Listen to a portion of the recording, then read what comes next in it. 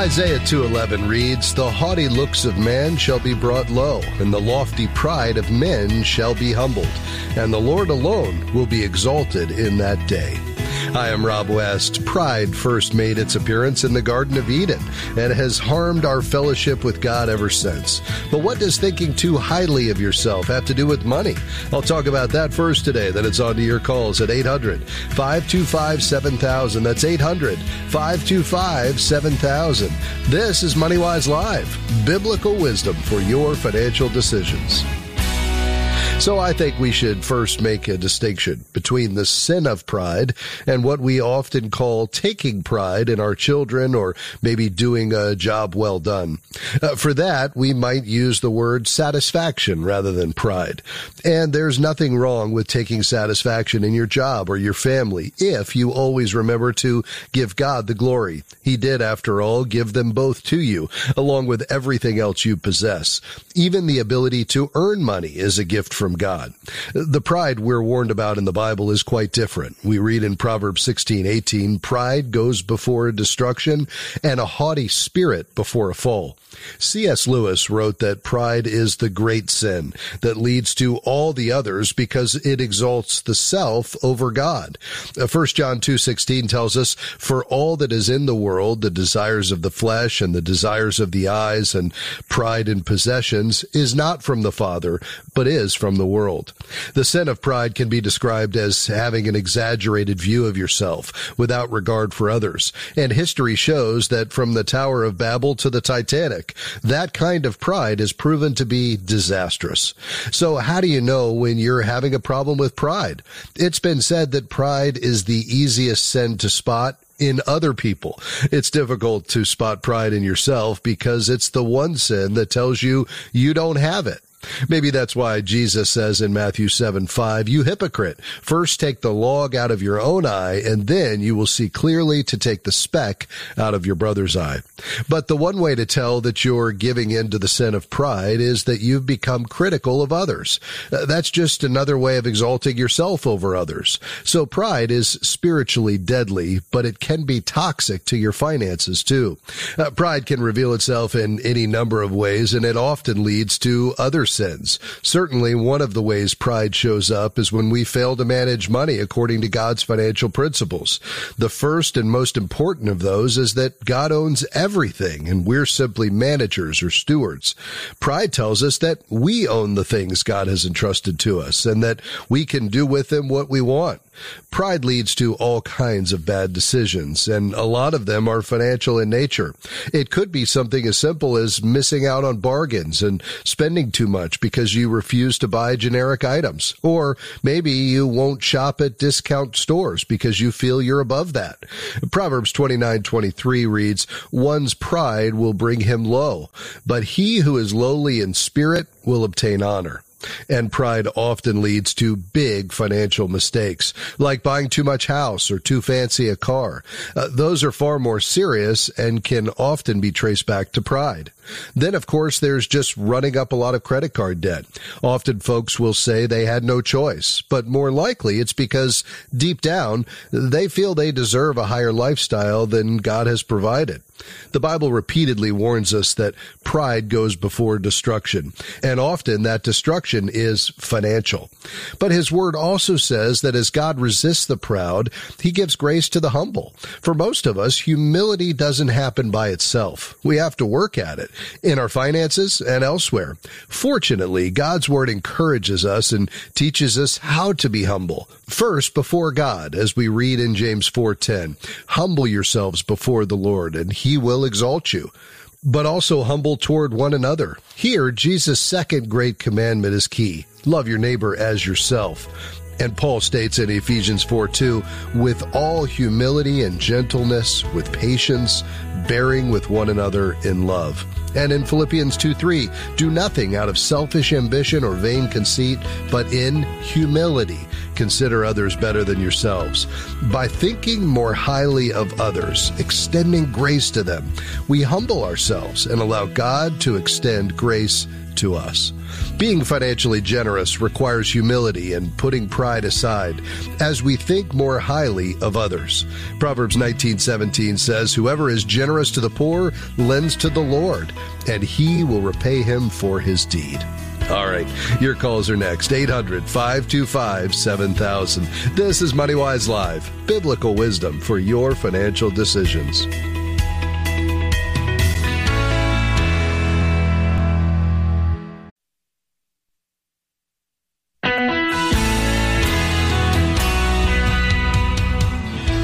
Thank you for joining us for MoneyWise Live today. I'm Rob West, your host, taking your calls and questions straight ahead. Here's the number, 800-525-7000. That's 800-525-7000. We've got about 5 lines open. We'd love to hear from you. We've got some great questions lined up today. But first, speaking of questions, let me remind you, if you already knew, or perhaps you're hearing for the first time, about our community. That is the MoneyWise Live community, specifically in the MoneyWise app. This is a place where you can go to come together with other stewards trying to be found faithful in managing God's money. And here's the great thing about it, that in the app, which by the way is a free download, as is participating in our community, but in the app, when you click on the community tab, you can post questions. You may have a financial question.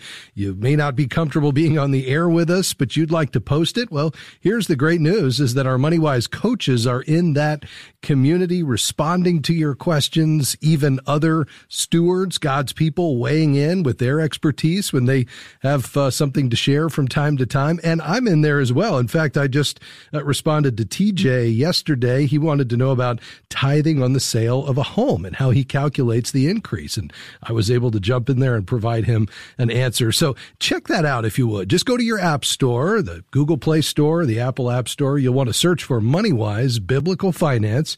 And when you get that downloaded, then check out our community. And by the way, you can read the content in the Learn tab. You can also manage God's money using the digital envelope system. It's all there in the MoneyWise app. Check it out today.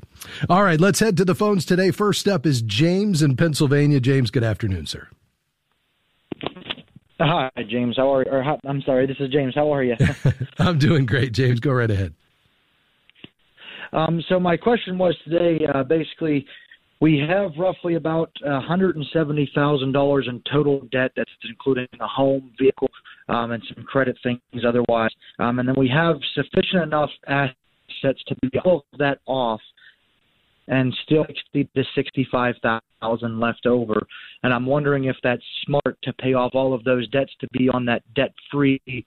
We have a budget set up and we have sufficient income. I'm just trying to figure out if it's smart to alleviate all of those assets or if we should be looking to pay them off separately. Yeah, and the 170, is that outside of retirement accounts? Yes. Okay, so it's just sitting in a savings account of some kind? Yeah, we have them in different investments. We have them set up in different investments. So we have actually about 230 or so in different investments. Okay. So do you have retirement accounts that you're contributing to through work or on your own? Yes. Yeah. I have one through work, and then we also do one separately. Okay.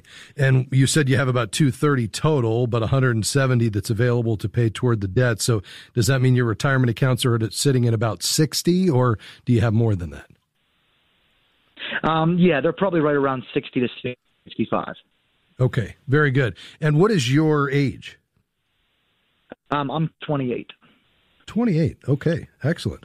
Well, you've been doing some hard work, James. Congratulations. You and your bride obviously have been limiting your lifestyle, living well within your means. You've had plenty of margin, which has allowed you to get started with your retirement contributions, but also accumulate quite a bit of money outside of that you're in a position to use toward debt. So I actually really like this, especially given your age. You're young. You've got incredible time on your side.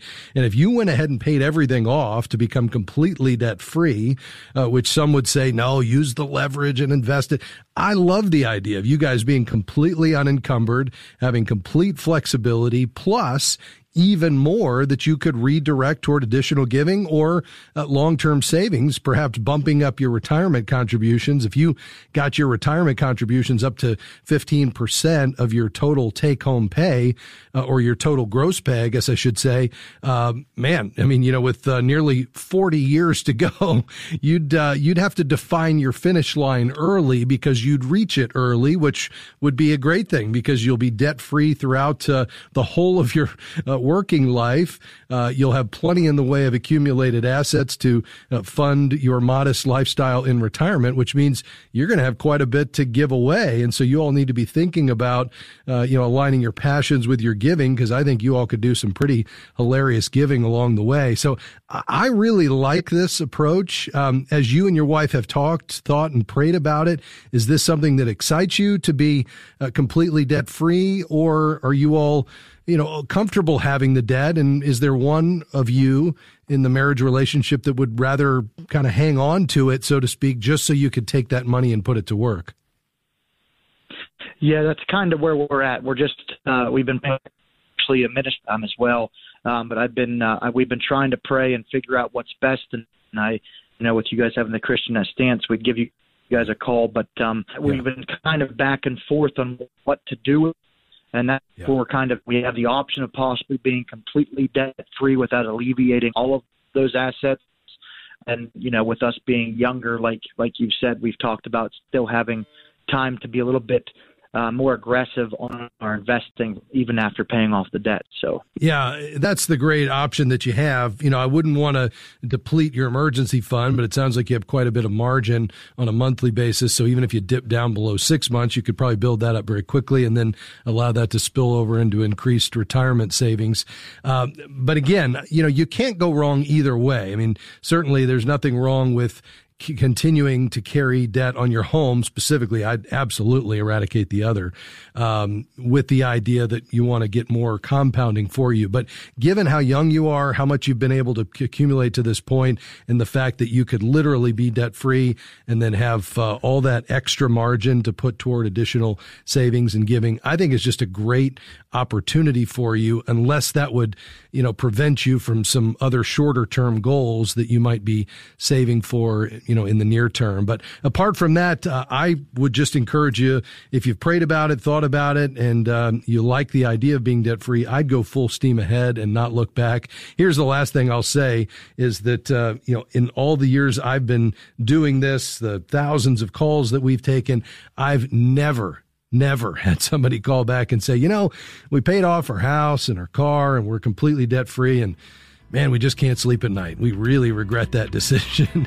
I just don't get that call, James. And I think there's a reason behind that. And it's one of the reasons that I think the Bible encourages us to try to move toward being debt-free, because it changes the relationship. It's a slave-master relationship, the Bible talks about it. And I'd love for you to be out from under that. So thanks for your call today. We'll be right back.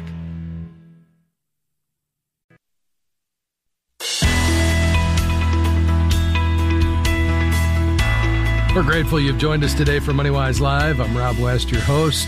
Thanks for being along here today, and thanks for calling with your questions. We've got some great questions lined up, but we do have room for you.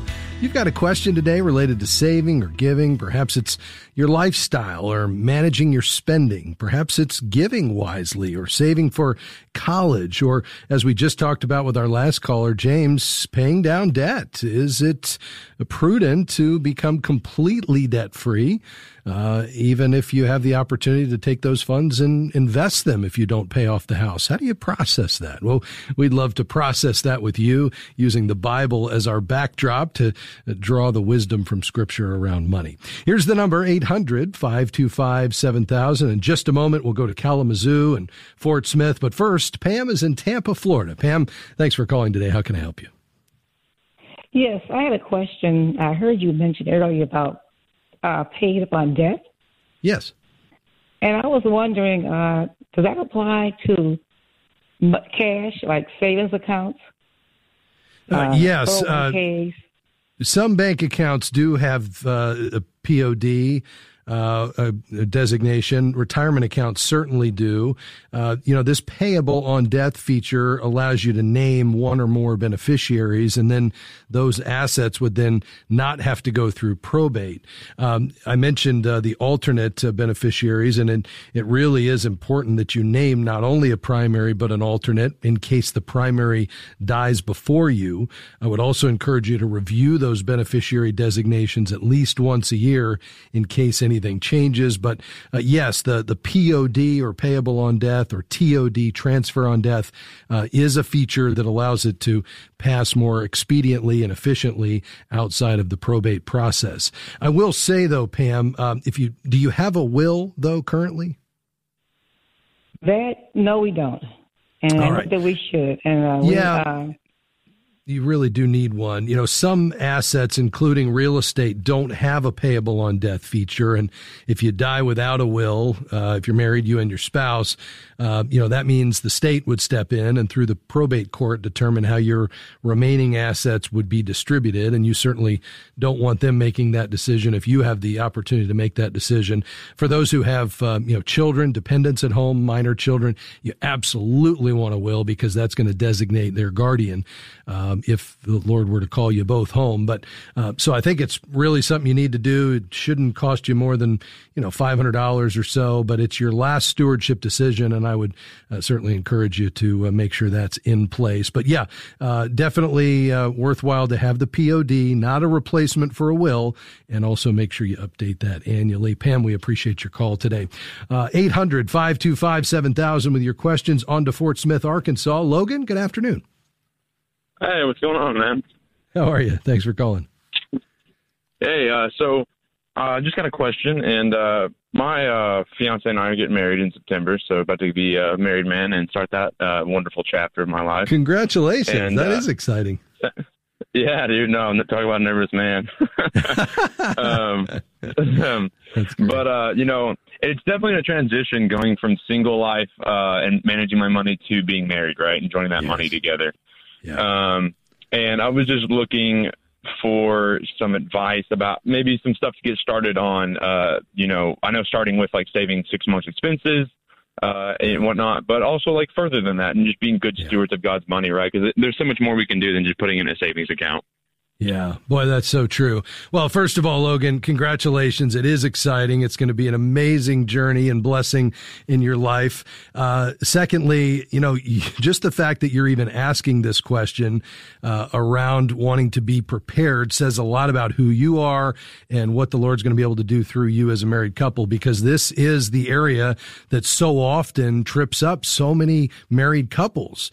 70% of couples will say they have conflict in their marriage over money. And so if you can lay the right foundation, get the right plan going into the marriage to handle money God's way, it will be a huge blessing to you and your bride throughout the rest of your lives. What I would say to you is a couple of things. Number one, communication is key. You're going to hear that over and over again, but it's certainly true in this area of money management, both in terms of, having a conversation about what money was like growing up. And really understanding, your different money backgrounds. How did her mom and dad handle money? How did your mom and dad handle money? Were you on a tight budget, or did they have excess? And did they operate on a spending plan? I mean, so much of what we bring to the marriage relationship in terms of our money habits and personalities were formed in our childhood. And so talking about that and finding out where, there was differences that you all can then move together and make plans as a one flesh, as a married couple, based on those uniquenesses, really will be key. And having those conversations, are really important. I think you need to decide who's going to be the bookkeeper, even though you're both going to be involved in the decision making, and would encourage you to have a weekly or at the very least a monthly money date to evaluate your spending. You do that together, but one person who's probably the more detailed person would be the one to pay the bills and so forth. Talking about your lifestyle and, depending on how you all see God leading, what kind of lifestyle do you want to live, and how important is giving to you, and where does that fall? And really talking about all that. The second thing is really learning. So from communication to learning, you need to learn God's way of handling money. And when you get done here today on the radio, I want you to hold on, because Deb's going to get your information. I want to send you a copy of Howard Dayton's book, Money and Marriage, God's Way, as our gift to you on these upcoming nuptials. And I just want you and your bride to agree to read that together, a chapter at a time. I think that's really going to unpack some of these key principles. The next would be a plan. And you alluded to this. It's important to have 6 months in your emergency fund. It's important that you're on a spending plan and you guys have a plan to live well within your means. It's important that you talk about how much you're going to be able to save toward retirement, how much systematic giving and even sacrificial giving you want to build into that plan. Begin to look at all that in advance, and you'd even want to probably pull a credit report for each of you so you can see, what you're bringing in. And that's not a time for finger pointing. That's just a time to say, hey, whatever we have, assets and liabilities, is now ours. It's not yours and mine. It's ours together. And then the last thing I would say is you might even want to think about getting a mentor financial couple for the first year, somebody that you can just check in with once a month who can really guide you, who understands God's way of handling money. Because the last thing, Logan, is that, having a vision for where God is taking you, talking about your values, and recognizing that money is a tool to really take you toward where God has you and where he's leading you as a couple is really key, because, money is not the end. It's just the tool we use to accomplish all of those things that God is doing in our lives. And the extent to which you can establish those goals based on your values, based on Scripture, then it becomes a lot easier to make sacrifices financially in the short run. We're not going to go out to eat tonight. We're going to wait and do it on Friday night, because you know what? Saving that money is going to help us pursue things that we feel like God really wants us to do, whether that's saving or giving or whatever that might be. So I hope that's an encouragement to you. I do want you to know that you're well on your way to having a fruitful marriage in this area of money by just even you calling today. So I'm really proud of you. Hey, you hang on the line. We'll get your information. We'll get that book, Money and Marriage, God's Way, out to you. And congratulations on your upcoming marriage, Logan. All right, folks, we still have a lot of ground to cover today. We're going to be talking about 401ks, building homes, wills versus trusts. That and your question, 800-525-7000. Stay with us.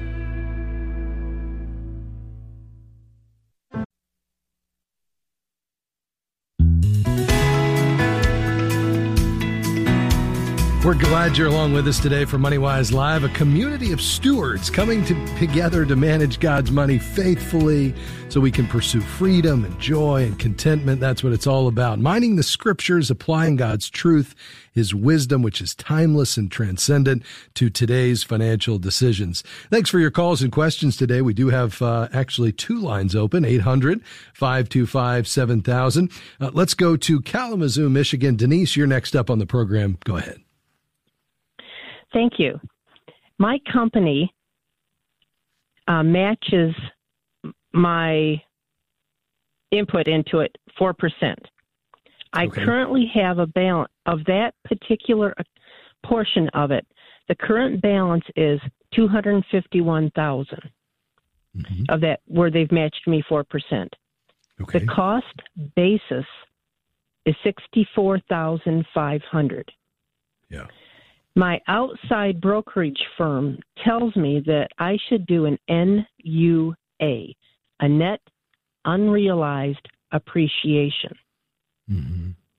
Should I do it? Yeah, so essentially they're suggesting you take a lump sum distribution based on the difference in the cost basis and the market value. Is that what you're getting at? Yes. Yeah. Is this all in company stock, the whole $251,000? Yes. Okay. The whole 401k is about $1.4 million. Okay. But of that, the company matched portion is the $251,000. Okay. How much of the 1.4 is in company stock? Dollar-wise, $251,000. Oh, that's it. Okay, so you don't have any other company stock outside of that. All right, so you've got a good bit, obviously, in company stock. I'm glad to hear it's not the whole account, but it's still, I would say, a highly concentrated position. So I agree. I like the idea of you diversifying away. What are they suggesting you do with that money? Just have them redeploy it in another account? And what are they telling you about the tax event there? What they're telling me to do is if I take a lump sum now, that I would be paying lower taxes on it if I do it now than if I wait till after I'm retired and start taking it out, like so much a month. Yeah, makes sense. Yeah. And do you have the option, Denise, to diversify away from the company stock inside the 401k without taking the lump sum distribution?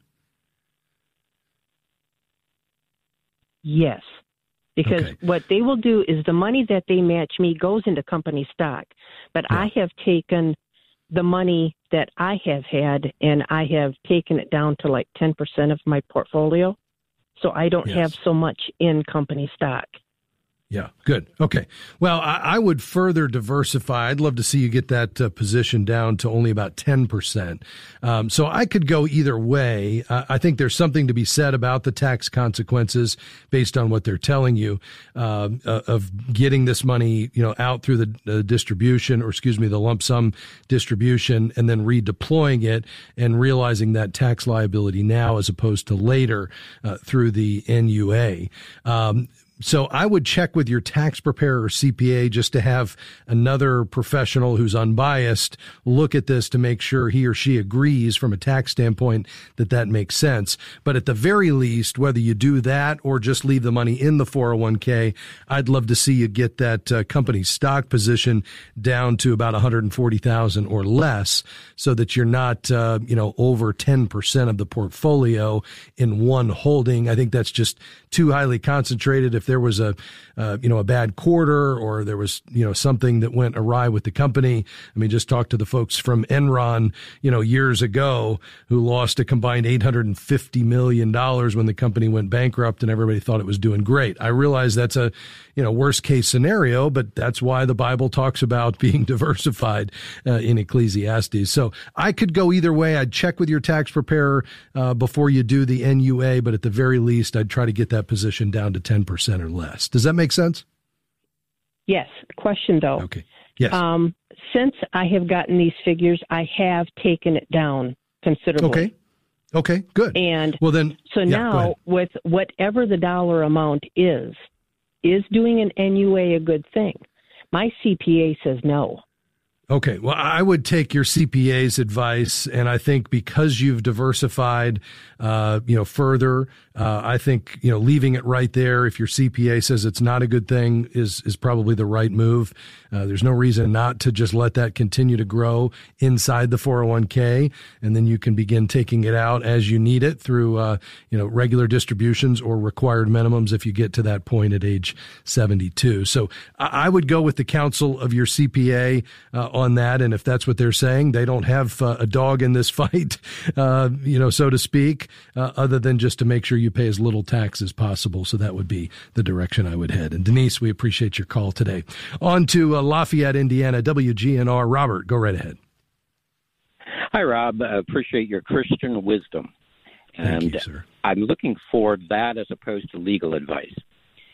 We are a couple in our mid-60s, retired, and our grandchildren live 1,700 miles away near Glacier National Park.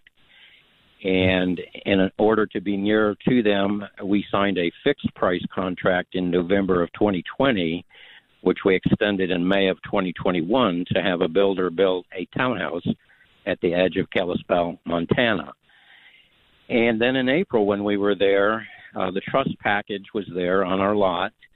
But just 2 weeks ago, with our unit to be done at the end of this month, we received a notice that we needed to pay $20,000 more than the fixed price, along with 10 other units because of the spike in materials in May.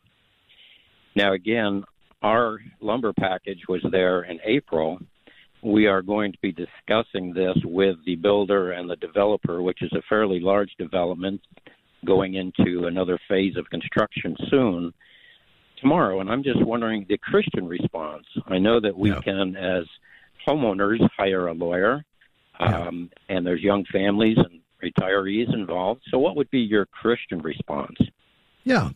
Well, clearly, if you've signed a contract and that contract has a fixed price and there's not any, exclusions or exceptions based on, a unique circumstance where materials have a, certain percentage and rise in price and that kind of thing. I mean, if there's fine print that allows this, then obviously in that case, you're legally required. If not, if it was truly a fixed price contract, then the burden of those price increases really falls on the general contractor. As you well know, and you can demand that you pay only the fixed price amount, and obviously could pursue legal options in the event he is demanding that you pay more. Now, from a biblical standpoint, if we need to pursue legal action, I think as long as it's not believer to believer, you certainly are entitled to do that. The question would just be, if this wasn't as a result of inefficiency or poor workmanship, these overruns came honestly and in good faith, you may decide then it's an opportunity to go to the, negotiating table and say, listen, how about we share this additional cost? Let's keep this outside of court. Let's work together. And, we're willing to take a portion of this if you do as well. Obviously, we don't have to take any of it, but you want to use that as a witness and perhaps to, resolve this amicably based on these unprecedented times that we find ourselves in. I think, that would probably be my starting point if you have the ability to pay more and you're comfortable doing that. So I think you just continue to pray about it, see where the Lord leads, and you're certainly entitled to take either approach. Hang on the line. We'll talk off the air. We got to hit a break. We'll be right back on MoneyWise Live.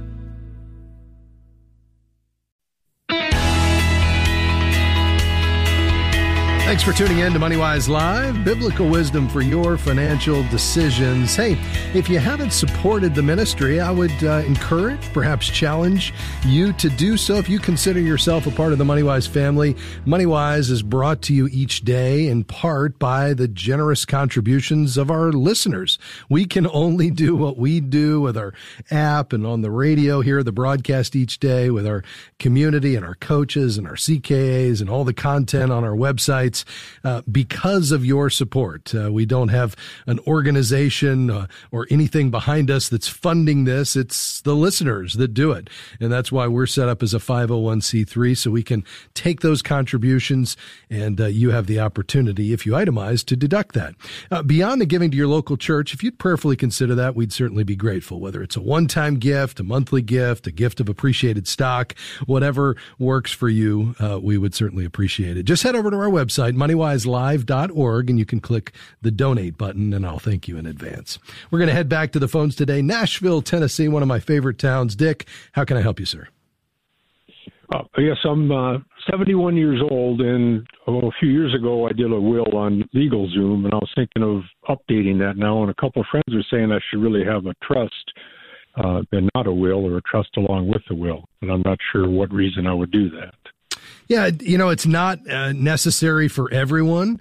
While both are estate planning vehicles to assist in handling your affairs, there are some key differences. You absolutely need a will, so I'm glad you have that, and I think it's good to update it, whether you do that yourself or have an attorney look it over.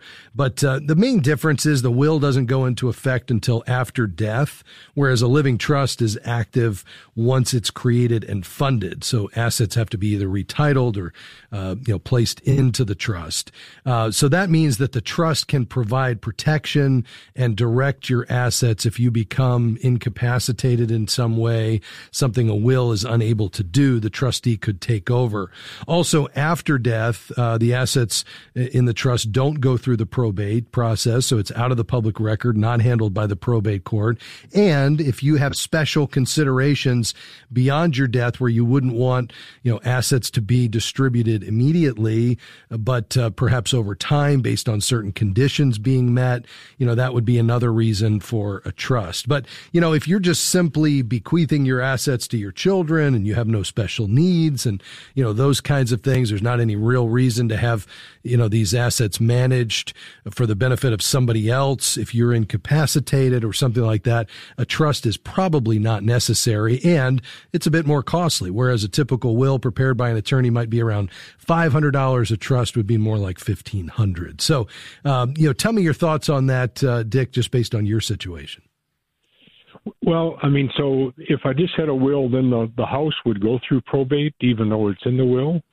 Yes, it would. It would go through probate, but the will would be, the executor who would be assigned by the probate court, or named would be the one to handle that. And if it's stated clearly in the will, then that's not the court making that decision. It's just through the probate process. That's how it's distributed. But of course, according to the will, which is why you'd want the will in place. Whereas with the trust, everything happens outside of the probate court. But even though the probate court is involved, as long as you have that will, it's going to get to the right place. It's just going to happen, through the courts as opposed to outside. And so I guess the other thought I had is if my retirement, if I was going to give that to grandchildren, it would go immediately. It wouldn't be, they had to be 21 or anything like that, but a trust would do that. It could hold it until they were of age or something.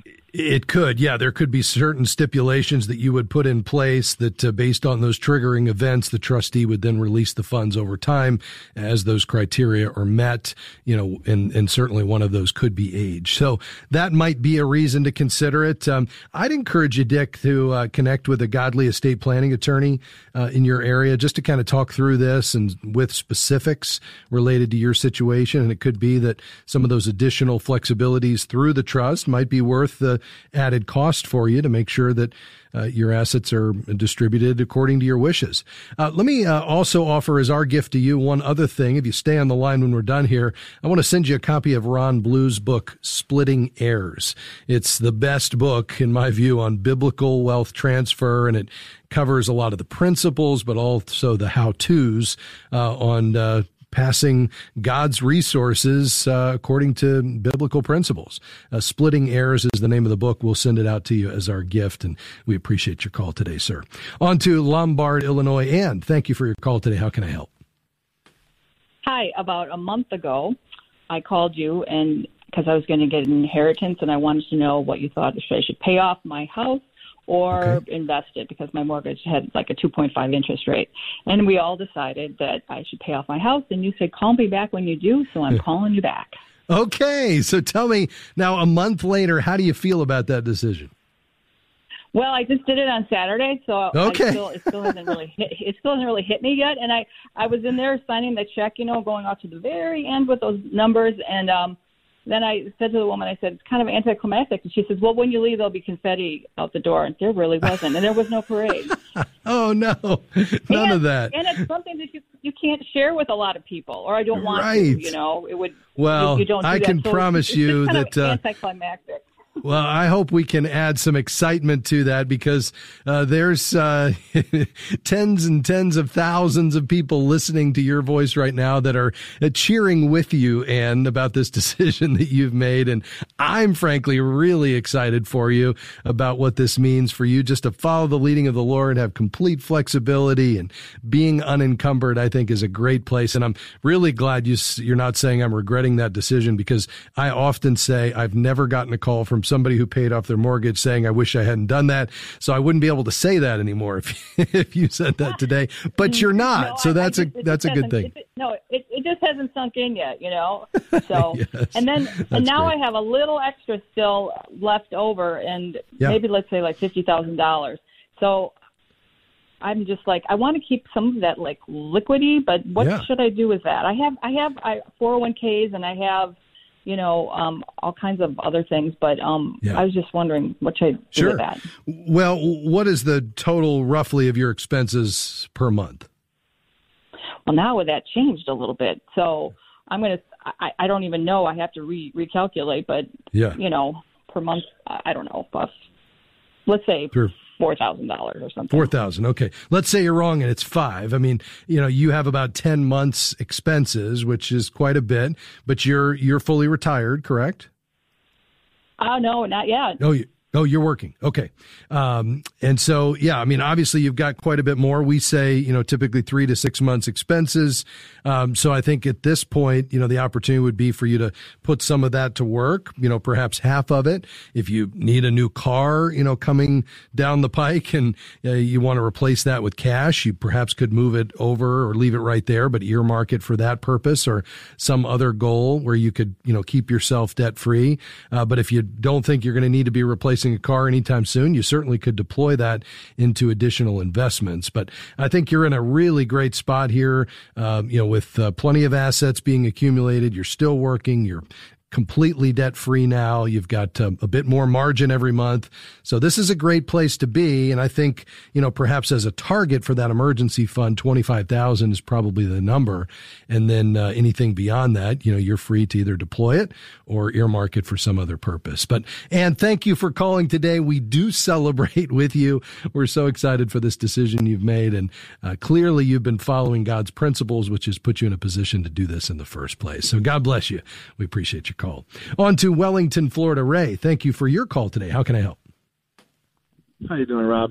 Yes, my question is, I had a slip-and-fall accident last year at Chipotle restaurant, and I got a personal injury attorney.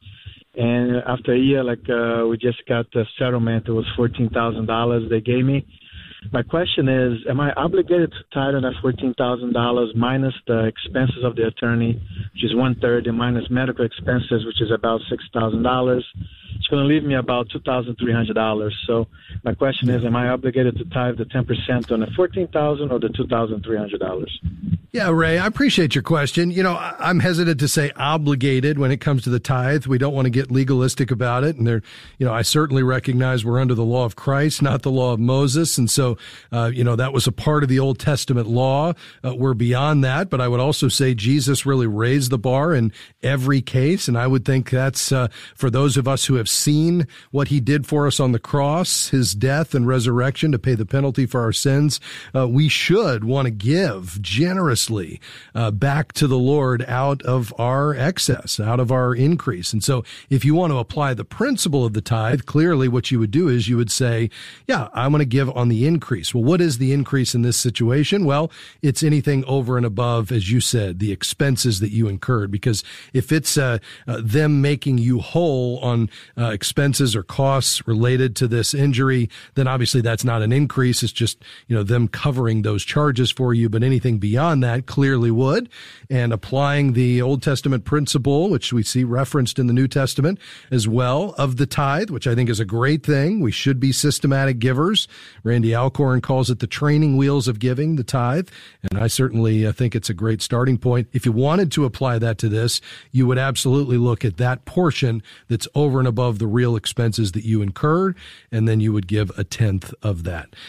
Again, if you're applying that principle. So I think that's a good thing. Clearly, you want to honor the Lord, not out of compulsion or obligation, but as a cheerful, generous giver. And you certainly are that, my friend.